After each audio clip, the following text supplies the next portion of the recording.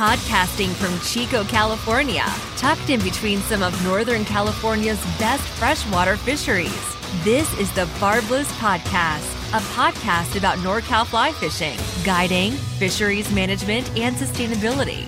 If you have ideas or any questions for the show, leave the guys a voice message on the Barbless Podcast hotline, area code 530-636-2523. Also check out http://podcast.barbless.co, where you can download past episodes and show notes. Be sure to follow them on Instagram at barbless.co and connect with them on Facebook at www.facebook.com/barbless.co. Here's your hosts, Chad Alderson and Nick Hanna. Fish on. Hey everybody, welcome to an episode of the Barbless Podcast. I'm your host, Nick Hanna. I'm here with co-host Chad Alderson. What's up, Chad? What's up? It's been a spell since we've had one of these. It's been a minute for sure. We had to take a little breaky. I know. We have some good fish stories that we should probably just come back and put a whole episode together. Yeah, that's actually not a bad idea. But today we got the Chico State Bass team with us, Tyler and Chad, right? Yes, sir. How's it going, guys? Good. Yeah, nice. Thanks for coming in. It's funny when I talk to people here locally about, even today, I was like, yeah, I'm going to go talk with some Chico State bass guys about the bass team. And they're like, what? Chico State has a bass team? Yeah, we get a lot of that on campus. Like, you wear a t-shirt, they're like, we have a bass team? What is that? Yeah. How long have, well, I'm sure we'll get to know you guys a little bit, but how long has has Chico State had this team? We've had it for quite a while, actually. I think it's Travis Moran and Spencer Moran. I think they started it. Travis Moran is actually he's the FLW Live co-host. Okay. But I think we've had it since like the birth of college fishing. Like, it's probably been really 7 or 8 years that I'm aware of. That's cool. Did he go to Chico State? Yeah. They had a complete team. They actually had the first girl, lady angler, on the team, and They did it well. That kind of it put them on the map, right? That year, didn't it? Didn't they win a couple good tournaments and get a boat out of the deal? Or I'm not quite sure on the specifics, but I know that there's some footage going around of catching a 10-pounder, and the guy's freaking out while he's reeling it in, cussing and everything like that. And the marshal's like, "Hey, we're filming. Like, you can't really do that stuff." But that's kind of where everything started. That's funny. It's hard not to say certain words. I was actually going to ask you guys that. Like, if you were to describe bass fishing in a few words, how would you describe it? Oh. Painful. Painful? Yeah. What's painful about it specifically?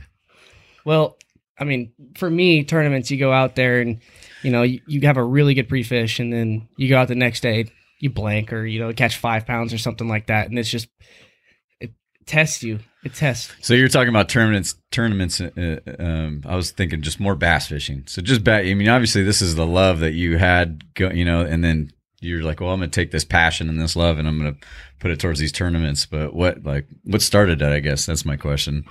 What brought this passion of bass fishing to you guys? Definitely my dad.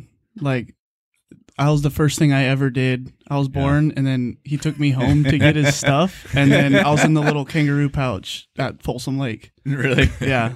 Like, I grew up fishing. That's very funny. I have a boy on the way, and like due in a month, and I'm probably going to be doing that same thing. But with the fly going back and forth, I'm probably going to have to get a little guard, something for him so he doesn't get whacked. I should probably get one too for my head. For me, specifically. So real quick, what's the biggest bass you guys have caught? Tyler, you first. I caught a 1095 largemouth bass 2 years ago. 1095? Is that 0.95? Yeah, 0.95. You guys, we don't do that. We just round up or down. We're going to learn some lyrics. I know. He said something. He said today. pre-fish too. What is pre-fish? Pre-fishing is where you have a tournament either the next day or the weekend after, weekend after. And you go out, try to find fish. You're not technically focused on catching the fish. You're more focused on locating the Finding fish. them, yeah. That's the biggest part of being in a tournament. I have a bunch of questions about that then that we'll get to, I think. Oh, can't wait. So, Chad, what's your biggest? We got 10.95. Well, if we're doing the rounding thing, then I got an 11-pounder. I got a 1089. But then I also have a 9.6 spot. That's probably my spotted bass? Thing, yeah. That's a big spotted bass. Is that on Bullards? Yeah. No, it's a Shasta Lake record. Wow. I caught it in a Bassmaster tournament. Wow. Yeah, Congratulations. It was pretty cool. Very nice. So that would you get your big bass on the 11 pounder? Both of them were on the same, just a S-Waver glide bait. Yeah. That's kind of changed the game a little bit, huh? What about you, Tyler? What'd you get your? I caught mine on a green pumpkin chatterbait that I personally made myself. So that was another thing that was really special. And that's about another I it. didn't even know that was a deal. That's you can thing make that's your own bass catching flies. on. Yeah, Or they don't call them bass flies, bass lures, right? well, they're expensive. You can start getting up to 50, 100. Even you hear about the $500 lures. I don't even know what the heck that It thing used to be is, like but- a cheeseburger, and now it's a PlayStation. You're throwing pretty much. Yeah, right. My mom calls them tree ornaments. There you Yeah. go. We end up losing them. So is that you fish the S waivers a lot now for bass on lakes? Yeah, Yeah. S-Wavers, the depth's 250. But that's the thing about like just bass fishing in general. You think you can just go out and whack them like every day, no matter what. But it's very technical, and that's why you do a lot of research. You're talking about going out and pre-fishing, finding the places that you need to go. But it's a technical sport. I mean, a lot of people think you're just fishing, but there's a lot to it. So talk about the pre-fish and like your use of, say, electronics to achieve a goal of making sure you know where the fish are. Yeah, well, that's something I went to the first Bassmaster National Championship that I qualified for, Mm-hmm. and I had like a 5-inch graph, not good electronics, and it hurt bad. So coming back, I got 2 new Humminbirds with like the side imaging, so you can see about 40 feet to either side. Which ones do you have? 15-inch screens. I got the 12-inch Helix 12 and then a 10-inch. Nice. So Damn. So Both you- Helix? yeah, you can go over a spot. You don't even need to make a cast as long as you know they're bass. Mm-hmm. You They can stick out like a sore thumb. Yeah. Huh? That's pretty cool. That's another thing that technology, and I don't know, there's some game changers out there now. Absolutely. It's changing the fishing. And then, world. so why do you run 2 fish finders on your boat as opposed to just, say, 1? So one for the console while I'm driving, so I don't even have to get up and look. I can just drive over a spot, mark it, or leave it. And then I have the one on the trolling motor. For that's when I'm fishing. Either I can notice depth changes while I'm going, or this past weekend at Maloney's, you had to drop straight down to them. And so you can look, you can watch your lure go down to them, you can watch them come up to the lure. Oh, then so you the can catch 'em. transponder, is it transponder? Or Transducer. Transducer will pick up even the lure. Yeah. Okay. Depending on the sensitivity, sometimes it's a little bit different with the sensitivity. your dog's going at it down. Yeah, underneath he's the table. grinding on something. It's not the 4 of us guys. Whoever's listening and wondering what that noise is, stinking dog. Anyway, so you guys will just. How long do you spend doing that? Like will it be like an all day affair? Just dark to dark. wow. If you're doing it right, it's dark to dark. Not, So you're- and not even making a cast, right? No, I You'll mean, cast, I you'll- make casts a lot. Okay. You can find the fish. I mean, I've had instances where I found the fish, you just can't get them to bite. Yeah. So sometimes you got to throw your lures out there. But try to figure out what you they're don't doing. want to catch them if you're pre-fishing, right? Because you want to save that for the actual tournament, right? Kind of. And that's one thing, now that we're getting to like the 10 and the 12-inch baits, you can cast over a point and they'll follow it, but they won't eat it. So you can come back to that spot later with a jig or a drop shot. Something, right? Something Something that they'll smaller. Yeah, you can get them to show I themselves. see. Or a Okay. fly. Okay. That's more Haven't lasting done So that. you guys you'll intentionally throw a bigger one that you know they won't eat, but they may follow just to expose themselves, so you know for sure, and you get a good visual on how big they are. Is that Exactly. pretty much the goal? Absolutely. Okay, and then you mark it, and then you boogie it in the next spot. Yep. It's Good awesome. gist of it, yeah. And then when you had another question, sorry. No, to me, it's like playing video games and fishing at the same time. Yeah, You know? it is. It's kind That's what of we Sounds call it. like it. It's literally called video game fishing. When you drop straight down, you watch them. yeah. It's called. And the industry's changing too. Like it used to be where you're keeping these bass and putting them in a live well and taking them to the end of the tournament, weighing them out, But now there's judges that will be on your boat, and they actually see you weigh it, mark it, and then you're back. You let it go. So there's no live well and big like circle jerk at the end of the thing.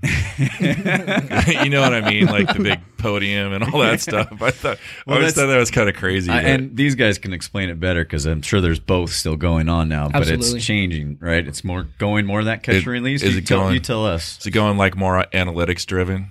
Well, we actually have both circuits coming out right now. We have the Bassmaster Elite Series, which is, what was the cream of the crop, the best of the 100 best anglers in the country. And then, so recently this year is completely changed. The whole game has changed. So they came out with the Bass Pro Tour, and that is now, you catch a fish, you weigh it in, and there's a live leaderboard. So you know exactly where you are. Yep. You know if you're having a really good day or if you're doing a really bad. So that way you kind of know. So it's all mobile app driven? Yeah, they have a Okay. puck on the back of the boat off of the light pole to have like the electricity source, and then they use that as live, and it's live updates and everything like that. You have judges telling you whether you like it or not.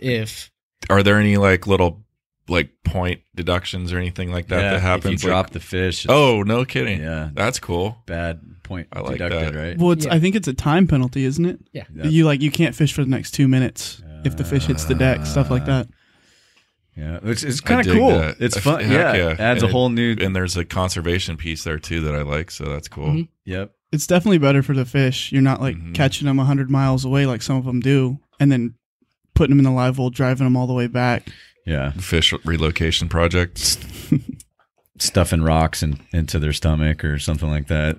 That happens? happened a lot, huh? Oh yeah, there's been people that have been caught. Caught cheating. Wow. Oh yeah. So that the new tournament that's changed, it's the Bass Pro Tour. Yep, the Bass Pro Tour. Gotcha. Previously known as Major League Fishing. Okay. So Major League Fishing, it will be the TV show, I believe.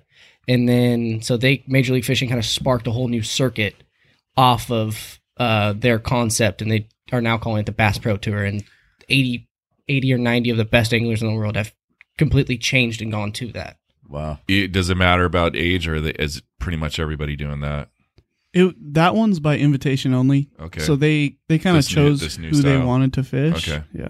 Yeah, like they took Kevin Van Dam. So for people that don't know, Kevin Van Dam is the biggest person in bass fishing. They took him, they took Skeet Reese, all the big names, the high ticket names. Yeah. He's like Claude Van Damme for action movies, basically. Oh, absolutely. Okay. There's another guy that's up there too. I think he's an Asian gentleman that's been killing it lately. No, I just started watching these. There's a few. I mean, Oh, Takahiro Mori? Yeah. Yeah. Yep. Yeah. Yeah, that's it. Yep. But fun to watch. I like it better. I think it's just an interesting format, and I like it. That might be why they tweaked it, just for spectators, because if there's a live leaderboard, that's a lot more interesting, I think, if you're, passively watching it than having to wait for the podium and see who wins, It's more interactive with the fans for sure, because you have the live on, like the broadcast on live, and then you have, the people knowing how they're doing. And, the way that they sold the circuit to everybody was you have, 250 TV hours or whatever it was. It was some like astronomical TV upgrade. And so that's a new way to bring in new sponsors. More sponsorships. Is you more have, money. you can kind of maybe start to broaden our sponsorships outside of the fishing industry. You don't really have to just stick with the rod companies, the reel companies and stuff like that. You might be able to go after the Walmart. Adjacent industries, yeah. Exactly. People that, have the advertising dollars to spend, and they want to spend it, but they want to make sure they get the best bang for their buck. So now it's kind of what they're. So are these bass boats that are in these tournaments, then do they have little cameras on board that are streaming live video feeds? Yeah. Okay. Have you guys been on board one that's doing that? yeah. I actually the Bassmaster bracket. They had the cameras. It wasn't a live feed, but it was for the show, and that was actually one of the first Bassmaster catch weight release tournaments. They do the brackets the same way that the Major League Fishing does their, catch and release. And are they little GoPros, or are they bigger cameras? There was like the full on Damn. production camera. Wow. What about That's cool. drones? Are they bringing in drone shots? Oh, yeah. Yeah. That's more so for the TV stuff, not the live stuff, but Yeah. the TV, the cool shots of everyone, getting on plane in the morning and everything like that during Right. blast off. But for the most part, that's just nothing for live Wait, sake. what's blast off? That sounds fun. Oh yeah, so all the boats are in the morning, there's 100, 200 boats in the morning. And there's the guy who's running the tournament director, basically picks a number out of the hat and says, okay, boat number 123, you guys are first. And so he starts it and says, okay, does the national anthem. And it's boat 123, go. Boat 124, go. And so you're just going out in the line. You have to all line up. And as soon as you hit that 5-mile-an-hour buoy, it's game on. It's a race to your spot. Bumper boats, it sounds like. Talk about these boats a little bit. I mean, you're going what? They're badass boats, 60, right? 60, Oh, yeah. 60 plus Most on the water. of them are. Mine goes like 35. I'm like the guy who has an early launch, early blast off, and then just everyone's going by me on my way to the spot. But it's all right. It says it's critical to have the fast boat, right? It Yeah. helps. It definitely helps. Yeah, I'm fortunate enough that my dad and brother have a Phoenix, a 920, and that's one of the fastest boats on the market and nicest boats. But Yeah, so what's the top speed on those things? In miles per hour, not knots, because I won't know what knots are. full, we don't do knots either. Oh, that's good. We're not I'm that kind of liking bass fishing more and more. Full tournament load, full tanks of gas, water, live well fills up, everything like that. That boat will run about 75. And that was before we had, the power poles and, the nice Ultrex trolling motor on the front. I think we got it up to 81, 82 once or Damn. twice. What's a power pole?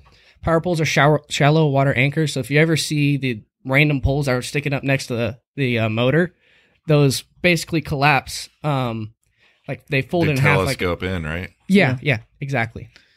Yeah, it's kind of newer. A lot of people don't know what that term was, so I wanted Their to... Talons is a brand, right? Yeah, that's The Minn Kota. Minn Kotas, yeah. Yeah, and they're just off the back of the boat, and you hit a button, and they just stab down like 10 feet, right? Yeah, power pole 8 to has 10-foot max. Most of them are 8-foot, and then the Talons, actually, I think they came out with 15 now. a 15 or 16, yeah.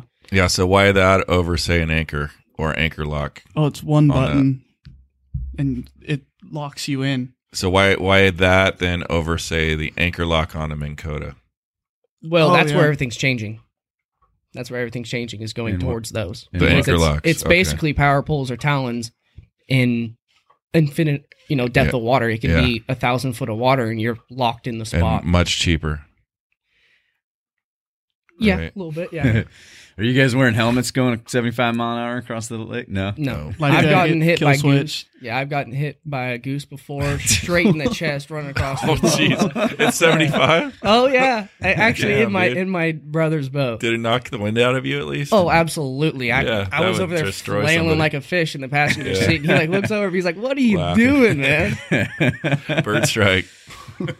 I think I would love 75 on water feels like you're going Your 120. hair on fire. Absolutely. that. Yeah. I've gone 100 on water, and it's like you feel like you're going a million miles an hour. It's weird. So different. 80's about my max without a capsule. That's where I draw the line. That's where it gets squirrely. So talk about that tournament from start to finish. You kind of started at the beginning where you have the director, picking a hat or picking a number, and then the guys take off across the lake. Talk about like the timing and just go through that real quick on the whole tournament. Well, How it you have- works and how it scores. You blast off, and you have 6 to 8 hours. That's your own time. You got to catch the 5 biggest fish you can, and then you come back, you weigh in, and then really that it gets more complicated when you have multiple day tournaments Mm-hmm. because you have to manage your fish. Because if you blow out a spot, and then you come back to it the next day, you're not going to have the fish. So Or if you keep too small of a fish, exactly, you want to you got to make sure you So know there's a lot of strategy, it sounds like, too. yeah. There's a lot of fish management. That's where pre-fish Fish comes in. management. You want to have multiple spots rather than just one good spot. And so you have multiple spots you can work. You catch 3 fish here, you can move to another one. You can save those fish for tomorrow. And that's where pre-fish is, a really big deal. This dog's just getting into that bone, man. Just- Talk about your gear a little bit. Oh man, my mom's gonna kill me for this because I spent so much money on gear, man. It's astronomical. I have 10, 15 rods, and that's not enough. I mean, Yeah. you have every single day. I could make $100 tackle warehouse order and not have everything for the next year. There's so many things. I have over 20 tackle boxes, and those are pretty much full to the brim. It's just, Jeez, it's never ending tree ornaments, just like my mom says, tree ornaments. You gotta insure that stuff. So Chad and I, we go to the river. We bring like 3, a couple rods and our pack, and it feels like we got a lot of stuff with 3 fly rods, that we're hiking into a stream. But you'll have like 15 rods sitting on the ground, right, ready to go. But they're just rigs, right? Hopefully not. I guess if it's a time-based thing, it's even tying on new stuff takes time. Oh yeah, Absolutely. You want to be able to pick up, flip. That makes sense. Okay. Yeah. Mm-hmm. You break one off, it's on to the next one. You don't. I mean, time is everything in this game. I mean, you have 6 to 8 hours. I mean, I know that sounds like a ton of time. It's really not. No, it's not. It goes by quick. When you're fishing, it goes by instant. Absolutely. So, reels, rods. What some favorites that you guys like? Now let's maybe do with one that's like a good introductory setup for somebody getting into it, and then what, like the top end that you like to do. So I've gotten, let's see, introductory. Kuma like reel or like a. I got a good introductory one. So the Powell Infernos are $100. And how I started and how I talk, like when I talk to a lot of the youth about starting up, is everything needs to be utility rod. So you can't really do your specialty stuff. So what I mean by utility is you can throw multiple different baits on it. So like a 7'3" to a 7'6" medium heavy action, which is, it can do pretty much like probably 8 out of the 10 things in your tackle box. So you have like a utility spinning rod and a utility casting rod. I know we're weird. We have, the different kinds of reels and everything bait like that. caster, Yeah. right? Bait casting rod versus spinning reel. Yeah, I got it. Yeah, but everything is utility. So like I try to stay around the $100 range. I know that sounds like a lot, but when you're, fishing, when it's fishing rods, I mean, you want to have, the higher end of the lower end stuff, if that makes sense. Yeah. Mm-hmm. And the Powell, what's it called? The Powell Inferno. Powell Inferno. It's a pretty sweet rod, actually. It's orange and black. Does it float when it falls in the water? Is that one of the? The Powell Endurance does. Okay. I don't know about the Infernos. And if you have a giant reel on it that's super heavy, I don't think any rod's going to float. But if you have a decent reel on it. Did you guys know that used to be a fly fishing company? Yes, I did. Yeah, right out of Chico, right over off West 8th Ave. That's where the name They've blew been up. Open for over 100 years, right? Like 1913 or something like that, correct? Yeah, the great Walt Powell, and then what the heck is the other? Eugene Powell, his grandfather, his dad. We got to get this bone from this dog. It's driving me crazy. Can somebody take it from him? Jeez, relax. But and the name, the company got sold, and now they're strictly pretty much bass rods. Yep. And then the guy Jason is related somehow to that gentleman. I believe Keith. Yeah. Keith Bryan is the guy who owns it now. Yeah. I want to say it's like something in the family, like a brother-in-law or in-law somewhere, something like that, some kind of connection that way. Cool. So what about that's rod? What about reel?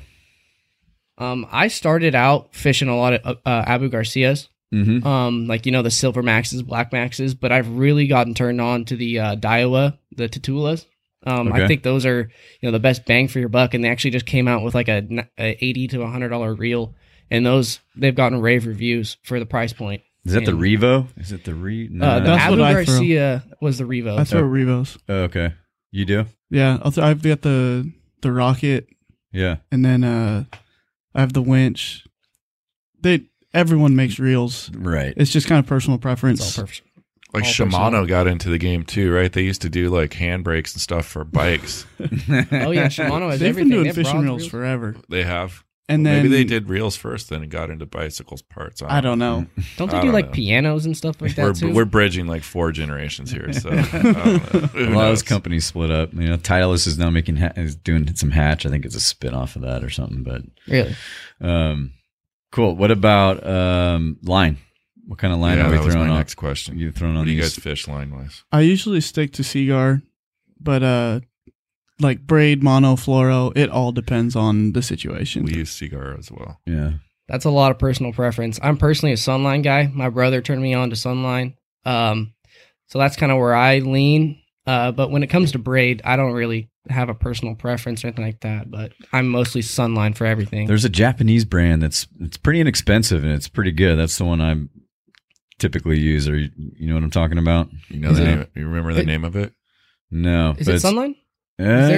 They're Japanese based. Is it? They have some Japanese, like on their shooter, like it's the higher end. They have a little Japanese writing on the package. So maybe that's red them. and white. Yep. Yeah, that's probably it. That's them. Probably it. That's when we'll fish hard baits as well on the sack for striper and stuff, and that's typically what we'll run. Yeah, do you guys fish the river much to go after striper or anything like that? I haven't, but I've seen the videos are just crazy. Like, I didn't know they had them in the river there. There's some pretty big fish in there, man. Yeah, I fished with my buddy Sean Anderson out there a couple times. I know Sean. Yeah, Sean's taken me out a few times, just kind of prospecting for his guide trips and everything like that. All right. I haven't caught a big one yet, sadly, but I've got a few bass. Nice. Yeah, it's fun. It's one of my favorite things to do. You know, it's like saltwater fishing to me. Just chasing those big bastards around.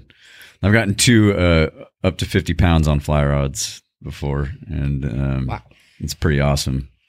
I'll show you a picture when we're done. But I learned a lot through just fishing conventional gear. You know, you learn about those fish and what they do, and those hard baits have kind of changed the industry quite a bit. You know. What do you mean by hard baits? Like, are you talking like glide baits? Yep, glide baits. Thank you for clarifying that. Fly fisherman at heart. So that's what I always call it, a hard bait. But yeah, the glide baits and pencil poppers and stuff like that. You guys are literally on complete opposite ends of the spectrum. Like, fly is the smallest little thing, and then you have the big old $200 glide bait. How big of a fly are you throwing? It can be anywhere from 3 to 6 inches. Yeah. I know, like my buddy has some like 8-inch trout flies. Yeah, they're hard to throw when they start getting that big. It gets tough to throw those things around. But I know there's just right out here 13-pound. There's 13-pound bass out there. Yeah, somebody stuck like a 12-pounder last month, I think. And there's a lot showing up, largemouth too, showing up on the sack as well. So locally, what lakes do you guys like to go to? My favorite lake is Clear Lake. I feel like I know that lake pretty much like the back of my hand. I mean, for the most part. I mean, obviously there's a lot of things I don't know. Yeah. But I'm very comfortable there. I mean, I've done fairly well in tournaments there. So I feel like I can go there and catch the biggest fish. I mean, Clear Lake is littered full of, 4 or 5, 6 pound bass. So that's where, oh, wow. I love to go. What's the record on that lake? Like 16, 17. Yeah. Wow. There was a guy who caught a 15 and a half there 2 years ago, something like that. Damn. Holy cow. It's a monster. A bass like that, you'd think its eyes are like popping out of its head. Oh, yeah. They're so fat, like the size of silver dollars and just completely bulging out of their head for sure. Where else besides Clear Lake? Around here, like the Orville, the ponds by the river. Oh, really? Yeah, the wildlife refuge? Oh, yeah. Yeah, there's good fishing in there, huh? I've heard that before. I've never been down in there. Yeah, I thought my waders might melt like the Afterbay area? If I stick my foot. You're talking about the Afterbay area? No, like a little beyond that, like close to it. Okay, real close to it, but a little bit further south. Cool. When they built the dam, like they dredged out all those rocks, and it's just all these basically man-made lakes. Like so you just kind of like walk around and bang fish in there. That's cool. And I heard there was some good bassing in there, but never actually done it. I've had days where like my 5 biggest were all over 5 pounds. Damn. Wow. But they're like, I don't think they get huge in there. My biggest is like 6.5. I think you might need to take me to these ponds. You ever fished the one off 99 right there? Yeah, I fished it a few times. Yeah. I was helping test out a bait for River to Sea, the Whopper Plopper 90. Yeah, the blah, blah, blah, blah, blah, Yeah, thing. It's got a. I've seen those. The guy threw one. I just started laughing so freaking hard. That thing's. It's basically got a propeller in the back of it that spins when you bring it in. It needs running lights, basically. Exactly. You ripped on that? I caught a few on it. Yeah. It was like February or something like that. This dude right got after. crushed when I was. Really? Yeah. They get hit so hard. Yeah. Huh. Yeah. I've seen a couple tournaments get one on that for sure. And you would never guess it. I picked it up and I was like, what is this bait? I'm like, it just, spits water everywhere. It just sounds stupid, but it gets it done. topwater bassing or topwater for anything, it's just like us fishing dry flies. That's like what we want. That's what most fly anglers want to do. They want to see that trout come up and take something off the surface. But it's just like bassing, right? I mean, you guys, if you could, you prefer to throw something on the surface. So are there certain lakes or certain times of the year when the bass are more, say, apt to feed on the top versus underneath? Absolutely. Like, you start coming in, well, the earlier the better. Like, if you can get on a topwater bite in February, those fish haven't seen it since like November. Okay. So you can get on a way better bite, and then February, March, April, and then it'll really turn on until about November. And so the whole warm, they usually won't hit it when it's cold, but if you can find them when it's cold and they'll hit topwater, it's fun. What? Go ahead. You're gonna ask something. What the hell was I going to say about that? So when do they spawn? I've seen them spawning in February, but March, April, May. Okay. I've also seen them spawning in June. It's different for every body of water. Oh, it's all based on moon phase and water temp. There's actually, some people say this in Clear Lake. I've actually heard multiple people swear by it. Me personally, I do too. There's some people, or fish will lock up like they're spawning in October, November, when the daytime is about the same as, when they spawn in April and the moon phases are about right. They'll go up and they'll lock up on beds. Not actually spawn, but they're getting ready. They feel like everything's it's like a dinner in a movie, right. but they're not closing the deal. Yeah, exactly. We had Netflix without chill. We had that full moon. We had that full moon like yesterday, 2 days ago. Yeah. And I found one on a bed, just a little tiny male. 3 days ago. So full moon, don't even bother. It's going to be tough fishing, or full moon is when they'll spawn during the spawn season. That's when the big huge wave comes up. Like I said earlier, right now they'll lock up, but they don't have eggs in them. So earlier in the year, about the end of February, the March, the Aprils, and the May, they'll spawn up and they'll lock up on beds and they'll have eggs in them. You can tell. You catch a fish and it's fat. You can poke the belly and it's just it's full. You can tell. Better to be on it before hit them before they get on the beds or after, as far as the bite goes. During. Okay, during. Because you don't want them to be guarding those beds, basically, right? Is that the theory? So you're doing like territorial kind of stuff. Yeah. Throw big, ugly, scary stuff at them. So basically, the male will go up on the bed. It'll make the bed. And you can tell when they're starting to get on beds is because their tails will be bloody. So you can tell when the males are starting to go up. And then, like, overnight, the females will move up. And then they'll do their thing for about 12 hours. And what I mean by that is they'll roll on each other. The male will be trying to knock the eggs out. And then that female will hang around for, an hour to a couple days. So that's about the time where she's territorial over her eggs, where you want to catch them, because you want to catch the female because she's going to be bigger because she's been holding the eggs in and everything like that. Mm-hmm. And the male's very territorial. So that's about the best time is as soon as they do it. They want to be territorial over their stuff. And do you start with like a topwater presentation? What do you guys start with? What's your go? On a spawning. If you're on a bed, I'm going to start out with I'll pitch a jig in there. Something to put on the bed. Because accuracy wise? Yeah, the exactly. jig's better to throw. Okay. Because if you roll something over their heads, they're probably not going to be as threatened as if that thing comes directly through. They're going to. Mm-hmm. So you throw it past their bed and then drag it over the top or something. Okay. They're pretty skittish. You can't stay most of the time, unless they're deadlocked on, you can't stand on top of them. So you have to blind cast them. You have to all right, I'm going to line it up with that tree or that piece of grass kind of thing to know where to cast. And in the morning, I'll throw a top water because they don't like that stuff in the morning. So you can throw a popper or something like that. That can be very deadly sometimes of the year. But I like to personally blind cast a Cinco, and I like to stay way off of them. What's a Cinco, a worm? It's a stick bait, 5 to 6 inch stick bait. Soft plastic worm. Yeah. Okay. It just wiggles when it goes down. Looks like a little worm. I don't know what it looks like, but it catches fish. So if there's a lot of grass, let's say, and we were talking about this earlier, is that there could be a weed bed or some kind of a just an area. It almost looks like a circle, there's no grass. It's clear in the middle, and those fish are right down in the middle of that, right, with grass all around It's them. about the size of a big exercise ball, and then it's just hollowed out like a donut in the middle. How do you? What would you be your? First of all, I think my first question is that a bed? Is that like they've done that? The fish have made those. Sometimes it's hard spots. It can be different depending on like the where you're fishing, like the delta. It's hard and soft spots and everything like that. The Clear Lake, it's more than likely hard and soft spots, but sometimes of the year it really is beds. That's actually how my partner and I did well in a BASS tournament. We were literally just looking for the grass where there's a hole, and you just cast your Senko right into the hole, and that is primarily, and during certain times of the year, that's what you look for. You literally just drive around on the trolling motor looking for those spots. And when you say hard spots or soft spots, what do you mean by that? In the bottom. So like tulies and stuff like that, they don't grow in the rocks. They'll grow more so in like the soot and everything like that. Yeah. Okay. So that's a soft spot?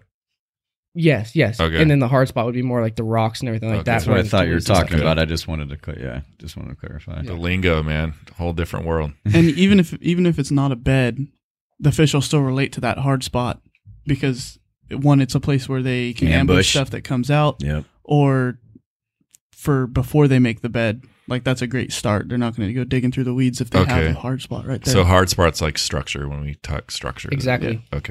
Okay. You find that's another great place to target, right? Some sticks or debris that are hanging out in the water. Absolutely. Transitions are everything. Anything that can be an ambush spot. Transition. So you're saying like a hill, like with a tree on it that like drops off into a bucket type of thing? Is that what you're? It can be anything. Like at Oroville, it can be red clay to the the pea gravel that they have, or it could be rocks to like big pebble rocks to small rocks, and then everything like that. It could be a mud bank with a tree in the middle. It's something that's different that they can relate to. Some kind of structure difference that they can relate to. When you say relate, like literally get their bearings, is that what it is? Like anything they can use to like push bait against. So you go from that mud to the rocks. Those bait fish are swimming along the mud, and then they can pin them against the rocks, or they pin them against the tree. Okay. It just try to put your lure where it has less places to go, and that's where the bass are trying to get it. Yeah, ambush points.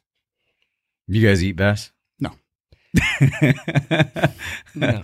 I was just curious if you keep them and check what's in their gut, and do anything like that. Like pre-fishing, sometimes in pre-fishing tournaments, you're not allowed to put them in the live well. But like before that, I'll put them in the live well, and usually they'll spit Cough up like something. Crawdads, shad, bluegill, whatever. You guys do stomach pumps? No. Mm-mm.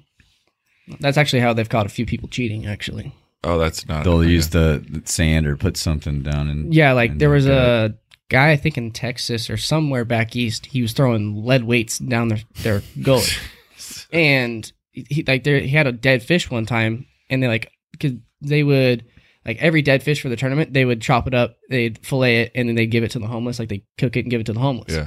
Well, they chopped up this one fish and it had lead weights in it, and they're like, well, that was a bigger fish. So they kind of looked horseshoe in it. They kind of looked through everything, and so the fish had sunk to the bottom of the tank. And so the next day, it was a 2-day tournament. The next day, they comes in and they're like, "Hey, we want to check your fish after you weigh in." They did the top 10 or whatever, and they filleted them, and literally all 5 of this guy's fish had lead in them. And so he got banned forever. That's how they caught him, is because they did that exact thing. Yeah. An idiot. Jeez. Giggity. Can't fix stupid.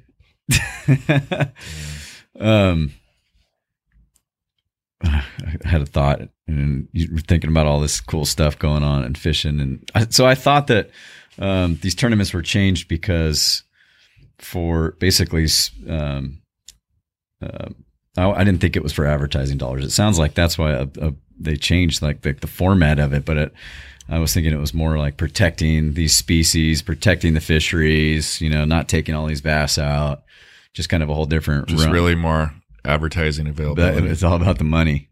Yeah. Is what it seems hours. If you look at the sport of bass fishing, when it first came out, it was like the very first Bassmaster Classic, you fished for, I think, $50,000. The last Bassmaster Classic that they just fished for was $300,000. If you do all the inflation rates and everything like that, it's pretty much the same thing. So in 50 years, we really haven't grown the sport astronomically. If you look at the PGA Tour, there's not a person on the PGA Tour that's not making money. But you look at the Bassmaster Tour, there's 10% of the people that are actually making a living. It's like people the that don't UFC, have debt. it sounds like. Yeah, exactly. So it's basically all to help the bass fishing sport grow. And it's not all around advertising dollars, but I guess it is because everyone wants to be able to make a living, make their house payments, make their truck payments. Sure. And just the way that the Bassmaster Elite Series was going, and I think it's progressing too, as like the BASS Foundation. I think that's what they're progressing towards. But I think that anglers kind of felt that it wasn't going the right way in a certain amount of time. So that's kind of why they changed more towards the advertising dollars, because they want to bring in outside money outside of the fishing industry. Makes sense. So it's huge east of the Rockies, basically, right? I mean, there's not a whole lot of tournaments taking place on the West Coast. Absolutely. Right. Like, it's a totally different atmosphere. Yeah. Like the bass fishing industry, west and east. Right. Like, everyone does it back there. Yeah. So do you guys have like conservation groups, like say the trout fishing does? Like we have Cal Trout and we have Trout Unlimited, and they mostly focus on freshwater and Addermis waters. Do you guys do stuff like that? Is there any? No way. Not even No, like we should. They have but- shirts with patches, and a lot of sponsorships. Yeah. Like, a lot of money. It should be though, huh? yeah, that definitely would think. not hurt. We have the DFG, like they come out and they go, like they monitor our tournaments, but we don't have conservation groups. Like we have to pull permits and everything like that for our tournaments. And you can, like, if you have a certain amount of like dead fish and stuff like that, they're like, hey, like we're not gonna let you have any tournaments anymore. If like half the field brings in dead fish. So it really is dependent on your dead fish numbers. Like I fish tournaments where there's 0 dead fish. So they really don't have to focus on that because we aren't killing anything. But if there's a tournament where there's a lot of like dead fish, like there was a tournament a couple years ago on the Delta where there was a ton of dead fish, and he lost his rights to the waterways for 2 years because there was too many dead fish. So I think it's kind of a self-monitoring system. And like, and I guess what I'm asking is like, some folks in the trout industry or fly fishing industry, like they'll do a river cleanup day. Anglers will just go out and pick up trash in their boats or along the creeks and stuff. Yeah, we don't do that. I think some of the high school teams are starting to do that a little bit. Maybe we should get into that with the Chico State bass team. But for the most part, I haven't even heard of that. You're building habitat. Sometimes throw a Christmas tree into a hole or something, or that's a little illegal. It's considered like spiking the water or whatever, like really? Creating a structure. And so, like, since we are the only people that know about it, that are like putting the structure into the lake, it's illegal because it's not common knowledge. Some water that weighs like rivers and stuff that we need to do that. We need to bring in boulders. We need to bring in some of this structure to get the fish to stop, get them to hold, because they're just not doing what they used to. The rivers will come and flush everything out. I just had a brilliant idea. I'm gonna chuck every time my brother-in-law and sister have Christmas, the Christmas tree's going off the deck right in the lake because they've got it like lakefront. So just throw it, chuck it out. Smallies will love it. Dude, it'd be perfect. Not a bad Just idea. Get better year after year. Make sure you give me that waypoint. I like it. Will do. I know a lot of those big tournaments would love to come out here, but there's no place that can support it, right? I mean, that's one of the biggest concerns. Or no, is that Clear Lake in the Delta? Clear Lake can, I mean, they went out to Havasu too, and like the first Bassmaster Classic was on Lake Mead. Okay, really, it's the fan base. That supports it. The interest in the tournament. It's not really a facility that can handle it. It's more just enough people show up. Exactly. There's a lot of people back east we actually had a BASS Elite Series tournament that was going to come out here next year for Clear Lake. They were going to do a West Coast swing. They were going to do the Columbia River and the California Delta. That got pulled because of the whole, the Bass Pro Tour coming out, allegedly. But everybody complained about the long drive because everyone lives in Alabama, Georgia, Arkansas, everyone like that. So it's central to pretty much all the tournaments that are around. They don't have to drive all the way from the West Coast. There's very few people that are from the West Coast that stay when they make it big. There's a few people, but they have drivers and stuff. I was just going to say, don't they have people that'll drive their boats out, or 1 or 2 people? I think Skeet and Ish are the only people that do. But I mean, it's a completely added expense if they come out west, and they're with the majority of the team or the field living back east. They just don't really come out here as much because it's so much more in gas and so much more in hotel. You have to fly your whole family out if they travel. It's too much for them to do. I think we should have some kind of a trout tournament, fly fishing tournament, trout or something like that. That'd be cool. They have, what were you mentioned? You mentioned one earlier about the Delta. Oh yeah, the Bass and Fly. Bass and Fly. Costa Del Mar puts that on. Yep. Yeah. Pretty cool. We might have to do that here next year. You want to go do that? I'm in. Yeah. Definitely. Talk about your most memorable. You guys talked about these big bass that you caught, but like takes or big, like some kind of a bass that you caught that you just is The one that got away. Yeah, the one that got away. Jad and I talk Heartbreakers. all the time. Like we'll go on a trip and you never remember the fish you land, but you remember the ones that get off. Right? You'll always remember that one. It's kind of interesting. But any good stories in that realm, or falling into the lake, The worst hooking your hand with a barb. The worst ones for me is like you'll pull up on a bedfish, and like me and my dad fished for one that was like Pulling up on a what? bedfish. One of them that's Spawning. locked on a bed, spawning. Okay. And it was like 18 to 19 pounds. What? Like ridiculous. And like we sat there for 4 hours, and they're so smart. We never bit. That sounds like elk hunting. You got to like just put a blind up and wait for it to come back. Yeah. That's It's- insane. It's tough seeing that because it was in 5-6 feet of water, but there's nothing we didn't could do. know. I don't necessarily know that I have like one fish that sticks out for me. Just that goose. Yeah, that hit me. I didn't catch that. That's a funny story. I mean, I have a pretty, some pretty cool fish stories that I've been able to experience. Going back east and fishing, everything like that. But I can't necessarily think of one fish that that I lost. I think the biggest fish that I've ever hooked is the one that I caught, that 1095. I had no idea what happened during the catch. Like I hooked it and blacked out. I blacked out. 100%. I saw it.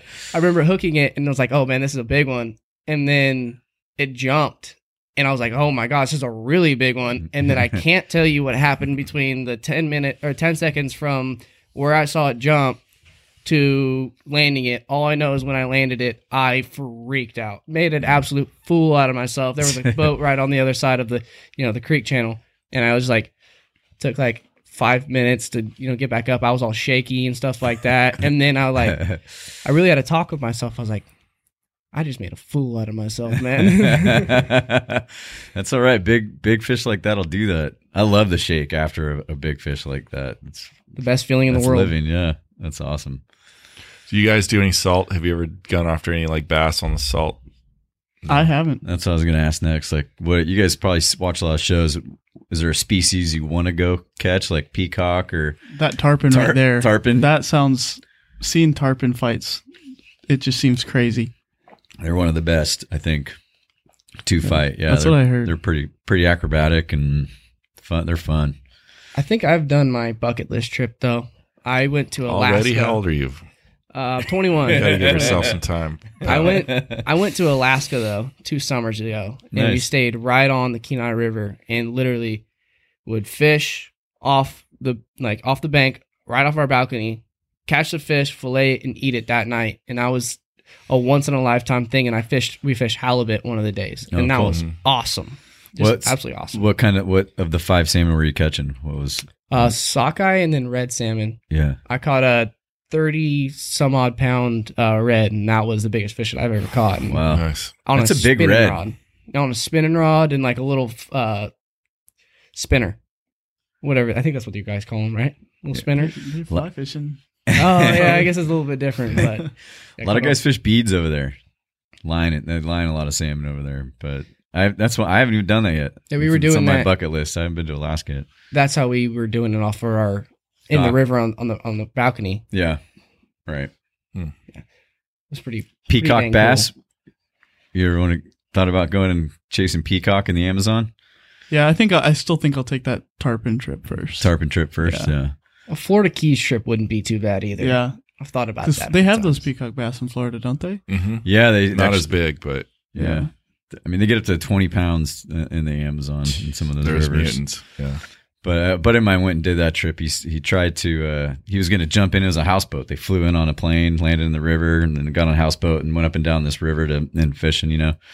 And he was like, yeah, Shasta Lake, I'm going to jump off the houseboat. And the guy's like, don't go in there, you know. The piranhas and he said that there's catfish in there that are big enough to eat you. Oh my gosh. Yeah. Big catfish. The first guy that noodled, you know what I'm talking about? Yeah. Biggest nuts on the planet. Absolutely psychotic. First dude. Can you imagine the guy? How dumb you have to be to do that? Jesus. You guys ever tried that? Oh yeah.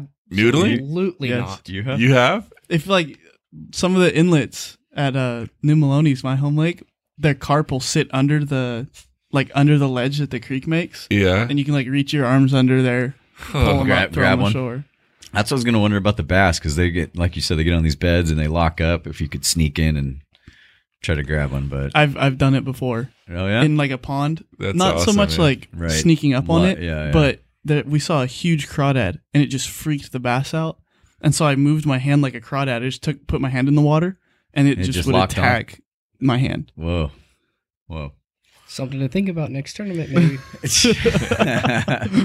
All right, what pound test are you guys fishing? Yeah, I in was these gonna ask tournaments? that. I forgot to ask. Lowest I've caught them on in a tournament's like 6 pound super clear water, like Lake Shasta. Does that New Maloney's. differentiate you from like the pros by being able to drop that test down and still produce big bass? Is that somewhat? because most of the time you see them hook and they're getting it in as fast as they can and pulling into the boat. They're got to be using. It totally depends on the Yeah. situation. Like Yeah. last 2 days ago, I threw 6 pound and I threw 25 pound. Water clarity. Water has a lot to clarity do with it. and your lure size. So I've always seen like the worm set up like a Texas, where you got the sliding bullet weight on top and it comes down. The hook barely, fits into the worm. And then the pressure of their mouth or whatever, basically allows the hook to go through the worm and then hooks the fish, right, when they bite it. Well, I see a lot of these guys and kids, even over here on this pond behind our office, they have the hook halfway through the worm. What's the deal with that? The wacky rig? Is that, That's what it's called. what's up with that? That's just Explain kind of more things. of a easy technique to catch fish on. Okay. If you're throwing a Texas rig, it really helps you pick apart a piece of structure because you can get it in the wood, you can get it out. When you throw a wacky rig, you can go around the structure. But if you're just starting out fishing and you throw that wacky rig with that hook in the middle, the bass eats it and he's hooked. With that Texas rigged worm, you lot more have feel. to feel the bite, you have to set the hook. Mm-hmm. So it just depends on your skill level. And there have been times I won a tournament on Maloney's, and the second day it got tough, and we went to that wacky rig because you couldn't really feel them bite. Wacky rig. It's kind of a do it's nothing weird. bait. That's why they call it a stick bait. And when you hook it wacky, Oh, stick bait. So this is back to stick it'll bait. Yeah. it'll like wiggle going down. And when it's Texas rigged, it has weight on it, so it just kind of falls straight down. And so Texas rigged is weedless, wacky rigs obviously not because you have the exposed hook. Right, but it's more the presentation of how it's falling. If you want the bait to be on the bottom, or if the fish are suspended like on a dock piling or something like that, you want to throw more of a wacky rig because it'll stay in that strike zone just a little bit longer as it falls. Good stuff. Thinking guys, oh, go ahead. I was just thinking about setting up a wacky rig on your. No, Fly it's rod? for I need to get my I nephew know. on some fish. I know, huh? Get up there, yeah. Okay, so how about you? We were talking about recruitment before we hit the record button. So what's going on? Yeah, Tell us that's about funny. I you. was Sounds just like gonna you're a bring- little top heavy on membership I was right going now. to bring that up. Yeah, so we've got majority seniors and juniors, and we're actually going to go down to the high school fishing is huge, especially even out here, like 70 boat tournaments. Damn, That's good to hear. That's killer. College fishing, not so much.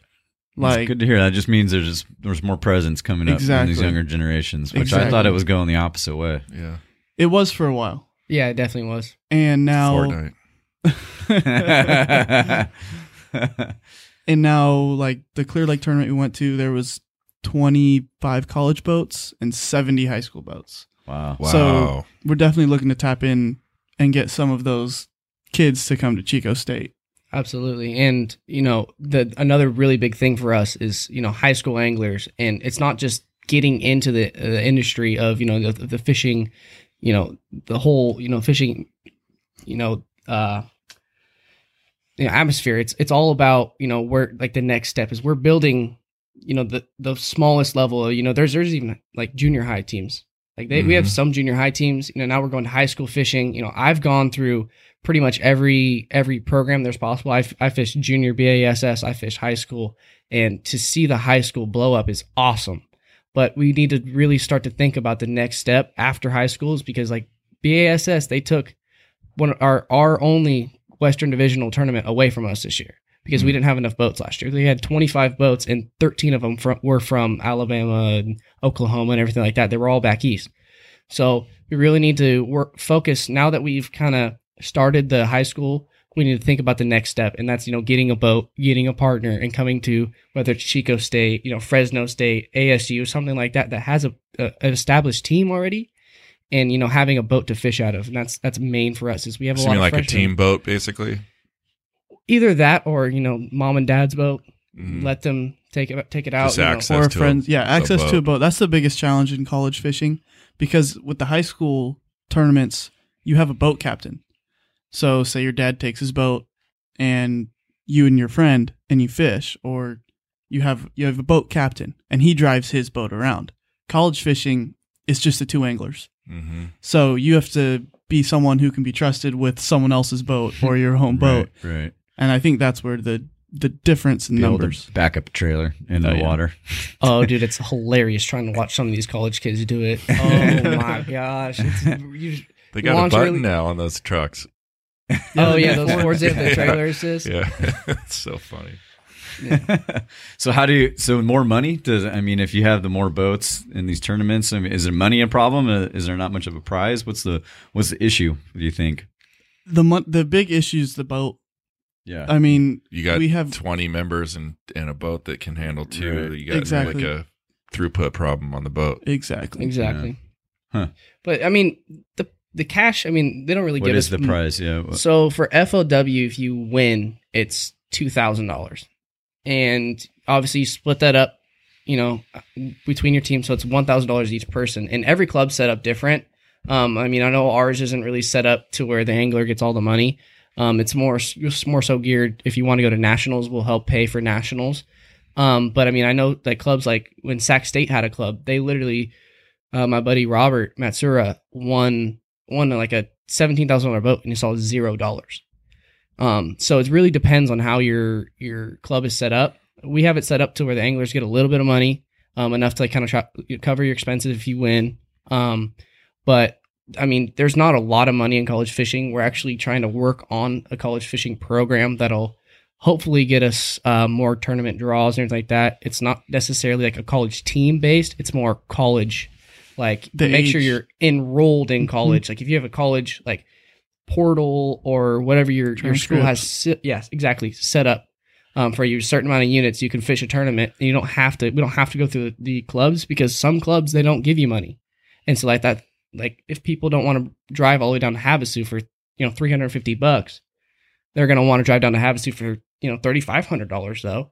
So that's kind of what we're trying to do on the West Coast, is because since it's not very big yet, we really want to transition to a more sustainable future for the high school kids, for sure. Well, you got some parents and kids listening. What do you have to say to them, or what's a good way for them to contact you, or if they have a kid that's website, interested? All that stuff, yeah, Instagram is. I run the Instagram for now. We also have another kid on the team that helps with the Instagram as well. It's just the Chico State Bass team, and then we have a Facebook as well. I don't know who runs that. Chico State Bass. Yeah, Chico State Bass. But either one, just DM us. We'll get you in contact with either Chad or me. And then we'll be putting out, meeting updates and everything like that. And, just come to the meeting. You don't have to tell us. If we post on Instagram that there's, hey, we have a meeting at 7:00 tonight, you don't have to tell us you're coming. You can show up and be like, hey, I want to join. Where do those usually get held at? Those are on campus. Langdon 200 usually. Yeah, usually but Langdon we'll 200. put an announcement on Facebook when we have a meeting. Do you guys let the Butte College kids come? They can. We aren't allowed to have the Butte kids on our team, but I know a few people at Butte that fish. And that's another reason why we're trying to do that, is because like colleges like Butte that don't have the club necessarily set up. They're eventually going to go to Chico. Exactly. Probably. Exactly. So if we can work with the Butte people and, generate that friendship, that's huge for us and huge for the sport as well, is because I went to a JC first. I went to Butte first. This is my second year at Chico State.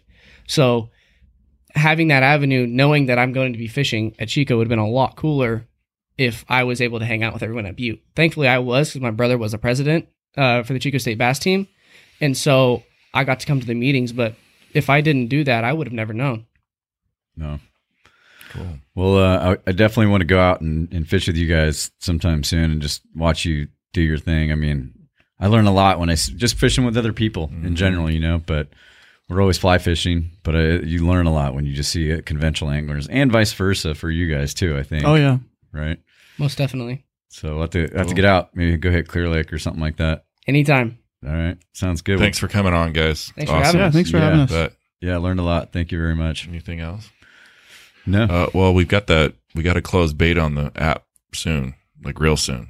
It's coming up, like soon. I've been telling people about that. How do they sign up for it? They got to go to our website. Yeah, go to the website, podcast.barbless.co. All the way at the bottom, there's a beta link to sign up and put your email in there. We got about 120 beta testers currently. We can take as many as 10,000. So we got a little bit of ceiling still if you want to try it out. That's it. That's all we got, right? Sounds good. Okay, cool.